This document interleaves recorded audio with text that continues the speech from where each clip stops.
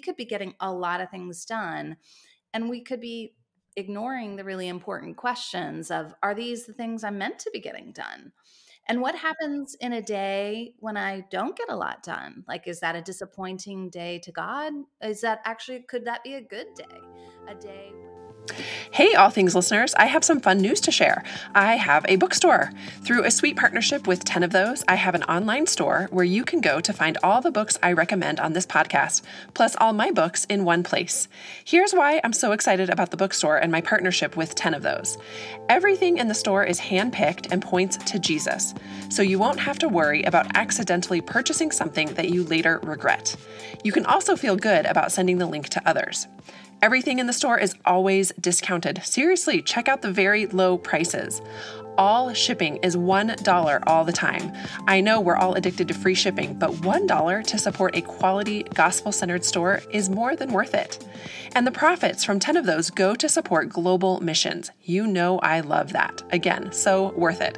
And finally, shopping at my store is a great way for you to support All Things, plus my other projects. So be sure to regularly check the links in my show notes and go book shopping. Welcome to All Things, everybody. It is so good to have you. Today, I am thrilled to be sharing with you the voice and the stories and the wisdom of a friend and a co-laborer, another author, Jen Pollock Michel. Jen is a beautiful writer. She's written several books. We're going to be talking today about In Good Time, her latest release. But I wanted to have Jen come on and help us kick off the month of March, Women's History Month. And I know many of my listeners are women, though not all of you. Thankful for the male listeners out there as well. But just to dive into some things that are definitely resounding as cultural trends for us this month. So Jen, welcome to All Things. Thanks for sharing your time with us today. Yes. Thanks so much, Jen. It's great to be here. So where are you speaking from? Where are you located right now? Tell us a little bit about your background as an author and geographically and other things that might be helpful for people to know about you. Yes. Well, we have recently moved. We moved back to the United States after 11 years outside of the US. We were living in Toronto and came back because my mom has a health diagnosis and just realized that we needed to be closer to her. So we are in Cincinnati, Ohio. And I am not complaining because we are recording this in February and I'm like, it is warm outside.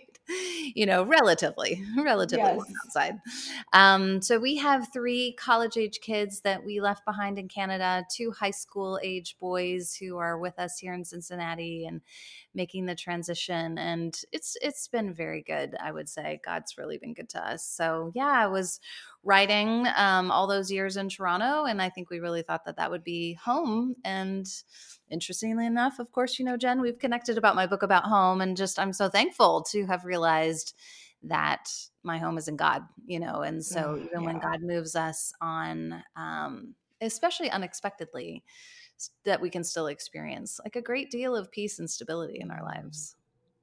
Yeah, I will never forget. So the title of that book is Keeping Place, Yes. right? Yeah. Yeah, Keeping Place. I was just second guessing myself, but my listeners probably know that we moved back unexpectedly to the United States 7 years ago, also to be near a parent. And I was painting my kids' bathroom in our new home, listening to Keeping Place as an audiobook, and just sobbing my eyes out.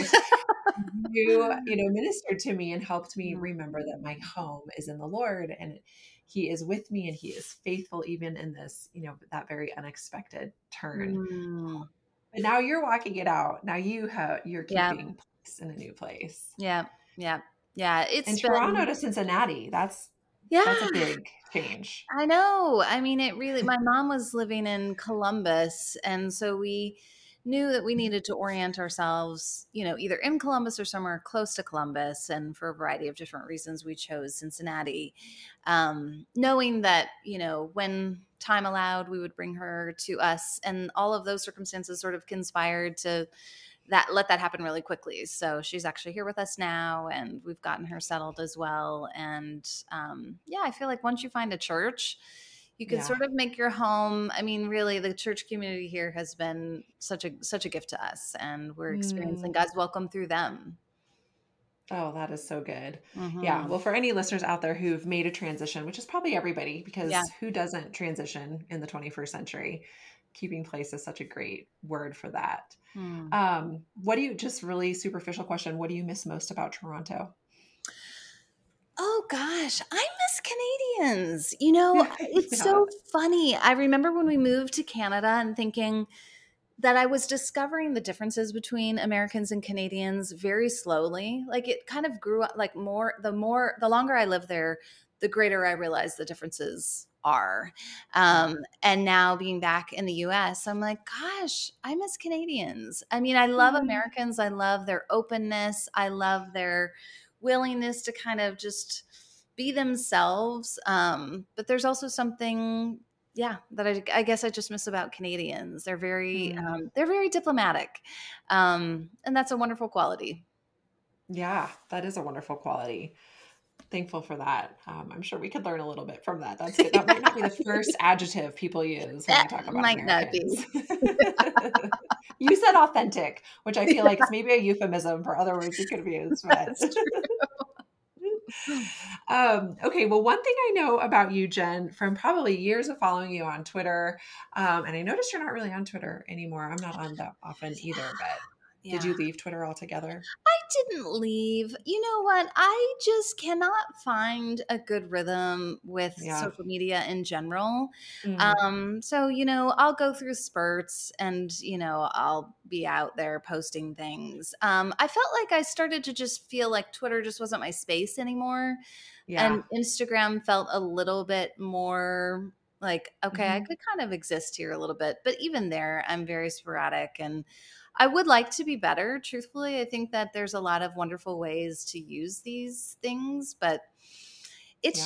I just don't have a good rhythm, I have to say. And I also Right. just don't, I feel sort of inexpert at it. So this is the Hmm. real truth is that I avoid doing things that I don't feel good at. And social media is one of them. Yes, I can relate 100%. But I remember seeing you tweet years ago something about, productivity and time management. Or I think you loved time management books. Like you would sometimes share or ask people for time management recs. And I think I remember that because I really saw myself in that, Mm. how do I balance writing? How do I balance motherhood, my local church ministry? I feel called and excited about so many different spaces. Mhm. How do I do it all? How do I manage it all? But a point that you make in your book, In Good Time, is that that's kind of a new problem. Mhm. The idea of time management is a modern issue. Can you zoom us out as we start this conversation? Um, why is it new? Where did it come from? Why hasn't it always been like this? Well, part of it is that, we just haven't measured time always in exactly the ways that we do now. So the fact that we can like count minutes and seconds, the clock actually did come out of the monastery, but even then it wasn't like they didn't have a minute hand and second hand, it really was Mm. just to sound the hours and to call the monks to times of prayer, to times of eating together and working. So you really see time management actually come out of the factory where there is actually like a stopwatch, it's scientific management of labor. And so, how do we create more efficiencies? How do we eliminate waste? And that sort of happens in the factory. And in one sense, I think that can make sense, but you can also see all the problems that really start to happen as soon as you take a mechanical measure. So productivity really was about measuring how much machines could produce or men in factory lines, could produce. And now we just extrapolate that. We sort of import or export all of those categories onto all kinds of human labor. And we start to get into a lot of trouble because the human body doesn't work like a machine. So what happens in the 20th century is that you start to see productivity kind of get exported for the corporate executive. So that's sort of the first iteration of time management. It comes to the manager, and usually the male manager, truthfully. Mhm, mhm. Um, You do, incidentally, I mean, parallel, I guess, even to that, though, you do see some time management sort of happening with like women typists. So there were Lillian, I think, and Lillian Gilbreth, and I think her husband's name was Frank. They did a lot of like these time motion studies. So that's actually how we get the typewriter how it is today, where the letters fall, where the actual, I mean, we don't use typewriters anymore, but I actually learned to type on a typewriter, not like an electrical one, not a manual Yep. one, but you used to have this thing you had to like push over. And so they actually took a camera and measured how people, like just how the hands moved and how could you situate the keys on the keyboard differently to eliminate waste. And then you just can sort of see where we are today, that productivity is just for every individual worker, and it's actually in across industries, even, and across different kinds of employees, people are getting in productivity scores. So it's not just the Amazon worker, it's all kinds of people. In fact, I was just reading an article in August that there was a chaplain in Minnesota who gets assigned productivity points, like actual points for certain, like a visit to the dying is worth this much, a funeral service is worth that much. And yeah. So I think until the pandemic, I just thought this is a good, productivity is a good. And then I think Yeah. when I couldn't be productive in the same ways, Mm. and I felt the anxiety about that, that's when I Mhm. started to sort of dig into some of the assumptions, I guess. Gosh, I mean, this I feel like is kind of maybe earth shattering for some of us because it feels like efficiency, as you have said, productivity, getting the most out of our day, out of every minute, is just kind of the foundation Mm. for how we live. I mean, these ideas were instilled in us in preschool and up till now. So to think about living in a way that's where you don't take into account efficiency just kind of boggles my mind. But it also feels like we've been really duped. We've been Yeah. really tricked. Like we've set our life up on something that is really shaky ground. Yes. Yeah, I think someone said it really well. So, a book that actually really helped me was called Counterproductive by Melissa Gregg, Mm. and it is published by Duke University. And she's the one who really does the historical overview here. And she talks about the self fulfilling logic of like time management. It's always just productivity for more productivity's sake, efficiency for more productivity. But productivity actually like is not really a goal. Like it's not a purpose. I mean, Yeah. in the sense of it doesn't give you like a philosophical, moral, spiritual, religious reason for, the good. The good in productivity is the actual output. Mm. And I think that's where we're really into a lot of trouble, because we could be getting a lot of things done and we could be ignoring the really important questions of, are these the things I'm meant to be getting done? And what Yeah. happens in a day when I don't get a lot done? Like, is that a disappointing day to God? Is that actually, could that be a good day? A day when you're in a season, I mean, you could be in a season, for example, of ill health. And I think this is where it just really starts to feel so burdensome. Like, so if I'm in a season of ill health, am I like doing it wrong if I Mm-hmm. can't keep up the pace of my normal sort of work and labor and kind of helpfulness in the world? Or can I actually be invited into a new rhythm because my body calls me to it? And so you see how as soon as we kind of measure the output of our bodies according to a mechanical measure, like you're just not in human categories anymore. You don't have you don't have any margin for even just a bad day, or even you're just Mm. moving slower for some reason because maybe your child got you up 3 Yeah. times last night, or the neighbor's dog was barking. And so I think there's a lot to be challenged. And I think you're right, Jen, that so often we've just kind of assumed we can take these categories and say, well, they're kingdom categories, right? Like, of course, seek Yes. first the kingdom of God and produce as much as you can for his righteousness. It's like, well, I mean, I don't know. Let's talk about that further. Yeah. Gosh, I feel like we need to unpack that quite a bit. We'll come back to that because I'm like, oh, Jen, don't call me out like that. I don't appreciate that. It seems like now you wrote this book for both men and women. It's not like a women's issue book, but thinking of women, which you and I both are, and a lot of the listeners are, this feels maybe like, and maybe I'm wrong, but it feels like maybe even a more pressing issue for women, or something that we really must reckon with. Because for better or worse, the Lord God made us to produce babies and to raise babies. And of course, it's not always women who are at home by any means, but a lot of times that's where we find ourselves, pausing productivity as we might, Yeah. as it might feel, to birth a baby, to raise a baby, to care for sick children. Yeah, Mhm. where are women at in this conversation right now, and how did we get to this moment as well? Mhm. Yeah, I'm glad you're asking this. Like, I don't even really think I grappled with it as much when I was writing the book, but I've been identifying it more as I speak to audiences about the book and the topic of the book. So, as I was putting it to somebody recently, I think that one of the challenges for women is that we actually just have like expectations on absolutely every area of our life. So I can just speak for even just my own family. My husband is an executive for a Fortune 500 company. Like, he's got a big job, he's got a lot of responsibilities, but nobody ever asked him, like, so how are your kids doing? And what did you make for dinner tonight? And are your, like, how's your house? Like, is it well decorated? Is it clean?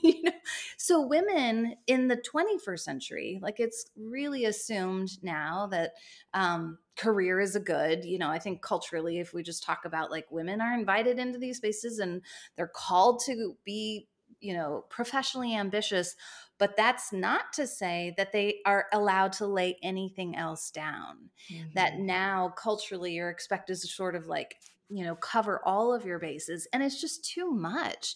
Mhm. And, there's tons of research that talks about, Arlene Hochschild, I think is her last name, has written a book called The Second Shift to basically Mhm. say, like, when women re-enter the workforce with second wave feminism, they still kept up all of their other responsibilities. So it's not as if, okay, now, husband and wife are in the workplace, and so division of household labor will be more equitable. That just hasn't happened. And yeah, so it is a huge issue. And I think, like you said, the other thing I think that's true is that we get a lot of narratives about how, like, your life should work, and sort of what a trajectory might look like of, like, the common adult. I mean, even my husband and I were talking about this recently, and he was telling me about a book that he was reading, like, where these certain years of your life will involve building your career and honing your skills. And then, when you reach middle age, like, you're transitioning into mentorship and relationship. And I'm like, I kind of feel like that's a male timeline. Because, like, I've had all these interruptive seasons. I had a season of work. I was a high school teacher, and then I started having children, and so I had a long season at home. Then I started to pick up the writing, and it was kind of like, a little bit here and there, and, like, that's sort of grown into something I didn't even necessarily think I was stepping back into full-time work, and, Mhm. like, here I am. Yeah. So I think women, I also think women absorb, like, if you're a mother, you do tend to absorb more the contingencies of your family. So while my husband and I both have work responsibilities, like, if there's a sick kid, like, it's usually me picking Mhm. up the kid from work. I mean, from school. So there's just, I know those are broad generalizations and every family works differently, but I do think that those tend to be trends. Yeah. Yeah. Gosh, I want to keep unpacking the problem, but I want to get to some of the solutions that you Hmm. recommend. You do in this book just give us such a good anecdote in terms of some habits and some things that some goodness and truth that we can return to. Because as I'm hearing you talk, you're describing me, and I do feel frazzled, and Hmm.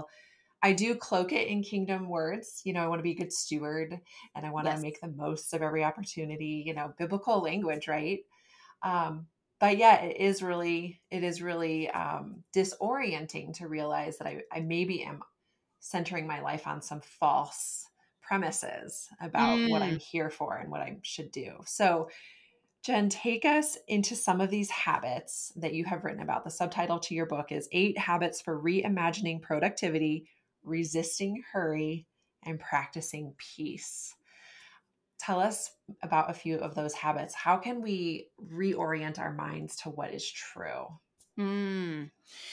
Well, one of the things I think I'm doing in the book is I'm trying to invite people into a different story of time. And really, it does begin in God's time plenty. So, like a Psalm 90, which orients us to God really having all sufficient time from everlasting to everlasting. You are God. So, once you've kind of stepped into that, like habit number 2 is receive.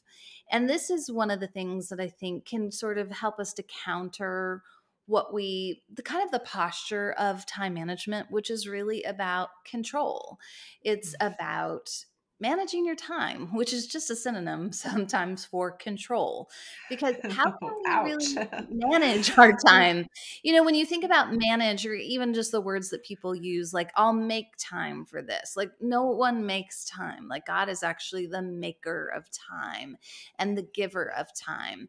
And so, what that does a lot of times is it gives us a lot of unrealistic expectations around the kind of control we have, that we feel that time is at our disposal. And so there's this frustration when time doesn't like serve our demands. And so what I want people to do, like from the very outset, is just to learn to receive time as a gift, to sort of like open your hands a little bit and say, if God gave us time, then it's his to give, and us, it's ours to offer back to him with praise. And it means that you've got to receive time in all of its contours. Like, on the one hand, you do receive sufficient time, because if God calls you to do something, not only will he give you the physical energy and the skills and the capacities, like he will give you the time.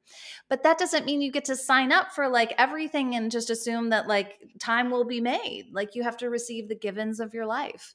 You have to receive the limits of your life. You have to receive the interruptions of the everyday. So that's just this idea of, looking up and saying, okay, before I even seek to like manage an hour or a minute, how about I just receive it with thanksgiving? And then look to steward is a good word. I think we kind of do get at a loss of vocabulary with time. I like to think about receiving it, and I like to think about offering it. And that's another chapter. I mean, we could talk about that, but when you think, I was actually just in Matthew. I've been sort of slowly going through the Gospel of Matthew, like very slowly. I'm only in Matthew chapter 2. But how the wise men, they follow the star, like, and as soon as they meet the baby Jesus, like, they open up their treasures and they offer them to him. And again, I think that's something that time management gets wrong. Like, if you assume it's at your disposal, like, you kind of assume it's yours to spend. And like, I could tell a story. I remember this pastor, talking about, and this is a pastor in Toronto, and our church was full of young professionals and people who were super busy. And he was basically saying, like, if you could just give God 5 minutes of your day, you would see such benefit from that. And I think on the one hand, like, that's kind of where people have to start sometimes. And then on the other hand, I want to say, like, 5 minutes, like, so that means like 23 hours and 55 minutes are yours. No, like, no, your whole, like, every square inch of your life, including like every moment of your day, is not yours. It's like anything else that God's given you. You offer it to him, and you're always looking to, like, Lord, how do I make use of this gift for your glory and for the good of my neighbor? So, those are the first couple at the beginning: Yeah. receive and offer. Yeah. Yeah. I think the idea of living in a way of receiving is so countercultural and Yes. so counter to our flesh. And even just you saying, time management is maybe a euphemism for control. I definitely feel that, but receiving the limitations of our bodies, receiving the limitations of our setting, our resources, our context, That is so hard in a time and place that says you can do anything you want to do. Yeah. You can be whoever you want to be. Just work hard, try Yes. hard, and make Mhm. it happen. Mhm.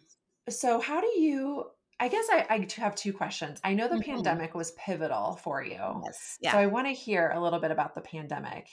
And then maybe it's related to my second question of how do we keep living in a way that acknowledges these truths? I mean, it's for me, like I Yes. have this conversation, I read the book, I apply these things for a time, but what are some things where we can really build in a foundational change into how Mm. we carry out our days? So maybe start with the pandemic and then we can get into the Yeah, practices. I think those will tie in nicely because you cannot just learn a new story of time. You actually have to enter into new practices, which I Mhm. think is just pretty much axiomatic in the spiritual life.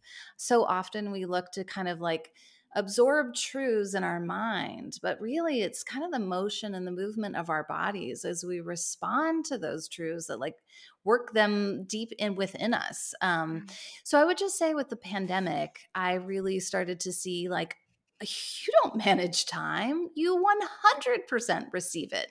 We received a season, like a global crisis. And Mhm. I tried to work my way out of anxiety in that crisis by just getting busy, like within my house. It Mhm. actually was a little bit pathological, like when I look back at it, that I tried to like assuage my own kind of disoriented, this disorientation, I guess, with just like more productivity. Like, I'll clean this, I'll organize this, I'll start this Mhm. project, I'll do that. And then, like, that will make me feel like I'm kind of right side up in this world. Mhm. And of course, that didn't work. And I remember then sort of turning to, okay, well, what about new spiritual practices? I'll pray the hours. Yes, that'll be the thing that I'll do that will help me feel oriented in time. And when I started to like just learn about that practice historically, Christians didn't pray the hours, at set points of the day so they could feel less anxious. They did it so they could offer to God the ceaseless hymn of praise and enter into kind of what they imagined was just this cosmic, ceaseless hymn of praise. And I remember reading that and thinking, I know nothing about that. Like, all I know is like internal urgency to kind of get things done. Mhm. Praying the hours like started actually was the practice that like confronted that head on. Because what I would do is like I had a long standing habit of spending like early morning hours with God. Did that, was continuing that. But then I started to, okay, as soon as I sit down at my desk, I'm going to pray. Have lunch with my family because everybody's home. It's the pandemic. Sit down at my desk again, pray. And it was those two times in particular of consecrating some time for prayer when I was like up against the rub of I got to get things done. Like, I don't have Mm. time to pray. Um so I want to say that like that. So I would say that was a practice that led me into kind of to at least examining and confronting my own kind of frenetic internal energy and just like idolatrous desire for productivity. I would also say like I was keeping a very, very copious pandemic journal, and what happened was I started to see like that urgency to produce like recede a little bit. It was about like 6 months into it. And I started to just I just really started the practice of gratitude, I think was more intentional. And Mm. that was like that receiving of life of, okay, these aren't the days that I expected to be living at this season of my life. Like my kids are still home, like my husband's not back at work, like we're not traveling, but what can I be grateful for? How do I Mhm. see God at work? And so I was just recording that and realizing like I'm receiving life in a new way. I'm more open to just like, what do you have, Lord? So I think your question is a really good one, Jen. And one, as I've been working through the book, I'm really starting to think that I want to call more people to like a rule of life practice. And we could talk about that a little bit more, but just this idea of like, what are the orienting habits and practices in your life that you just regularly do that lead you to love God and love your neighbor. So it's not that resolution mindset, which is so much about like the time management is so much about like, I'll do this and I'll achieve that and I'll set this goal and I will meet it. This is more like, what are the habits and practices that I could just kind of keep repeating? That will lead me into the love of God and love of my neighbor. And I think there's a lot of fruitfulness about that, especially in the kind of distracting world we live in, where we have so many choices. And I think sometimes we just even get paralyzed in time because we just don't even know where to start sometimes. So hopefully that's answering your question. Pandemic, practice, rule of life, practice. And that's one of the habits, is that we've got to practice our way into faith sometimes, which isn't to say that's not antithetical to grace. Grace is what enables us to practice. Practice is just a way we respond to God's grace. Yeah, that is so good. I hear you reorienting or reframing the way I think about it from what can I get done, goal Mm. orientation, bottom line, to Yes. just a more open-handed way of living, receiving, and what are the rhythms, habits, routines I can put into place that draw me near to the Lord, and Yeah. seeing that day as successful rather than did my to-do Mm-hmm. list get done. And I'll admit that that's hard for me to feel like Mm-hmm. it's been a good day because I oriented what I did, to my Father, and I received from him and I offered back to him rather than my to-do list getting checked off. Yes. This is just so Yeah. counter to how we live. So And it's I so mean, good. there's like to-do lists can be a great expression of Sure. intentionality. Like I Mhm. think being intentional is a really key part of faithfulness. Mm. But it's sort of when it sort of, I don't know, it moves from intentionality, I guess, to control and the need Yeah. to kind of satisfy our own sense of identity. Mhm. Productivity is also a lot about identity. Like I feel valuable in the world because I got things done. I did it. Yeah. Okay. Final two questions. One is, when do you know you're veering off course? When do you Mm. know that you have gone full on idol of productivity or whatever? And then second question is, can you close out our conversation with just a word of gospel encouragement? Maybe just send us out with like, why does this matter? Or why should we give it more thought, give our foundation some more thought and reorient them to Mm. Jesus? A word of encouragement, I think, would be so helpful. Hmm. How do I know I'm veering off course? I Yeah. think it's when I get really irritable and frantic, and it usually is about me living beyond my limits. So, Mhm. not accepting the givens of my life. Instead, like I use the phrase kicking against the goads, which I just love that, Jesus speaking to Saul on the road to Damascus, like, Saul, Saul, why are you kicking against the goads? I'm like, I don't know what goads are exactly, but I think I kick against them a lot, kicking against the givens of my life. I Yeah. think trying to live a superhuman life rather than a spirit filled human life, which I think is a very different thing.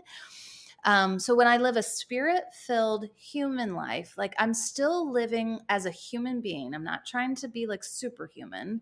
I'm risking on the things God's asking me to risk on, but I'm not like idealizing the terms of life and just imagining like I can blow past any barrier of like physical need or health or, limited capacity in some way. And I know I'm doing that when like, yeah, I'm just mad and Yeah. resentful. I actually Yeah. want to say not just irritable. I want to say Mhm. resentful.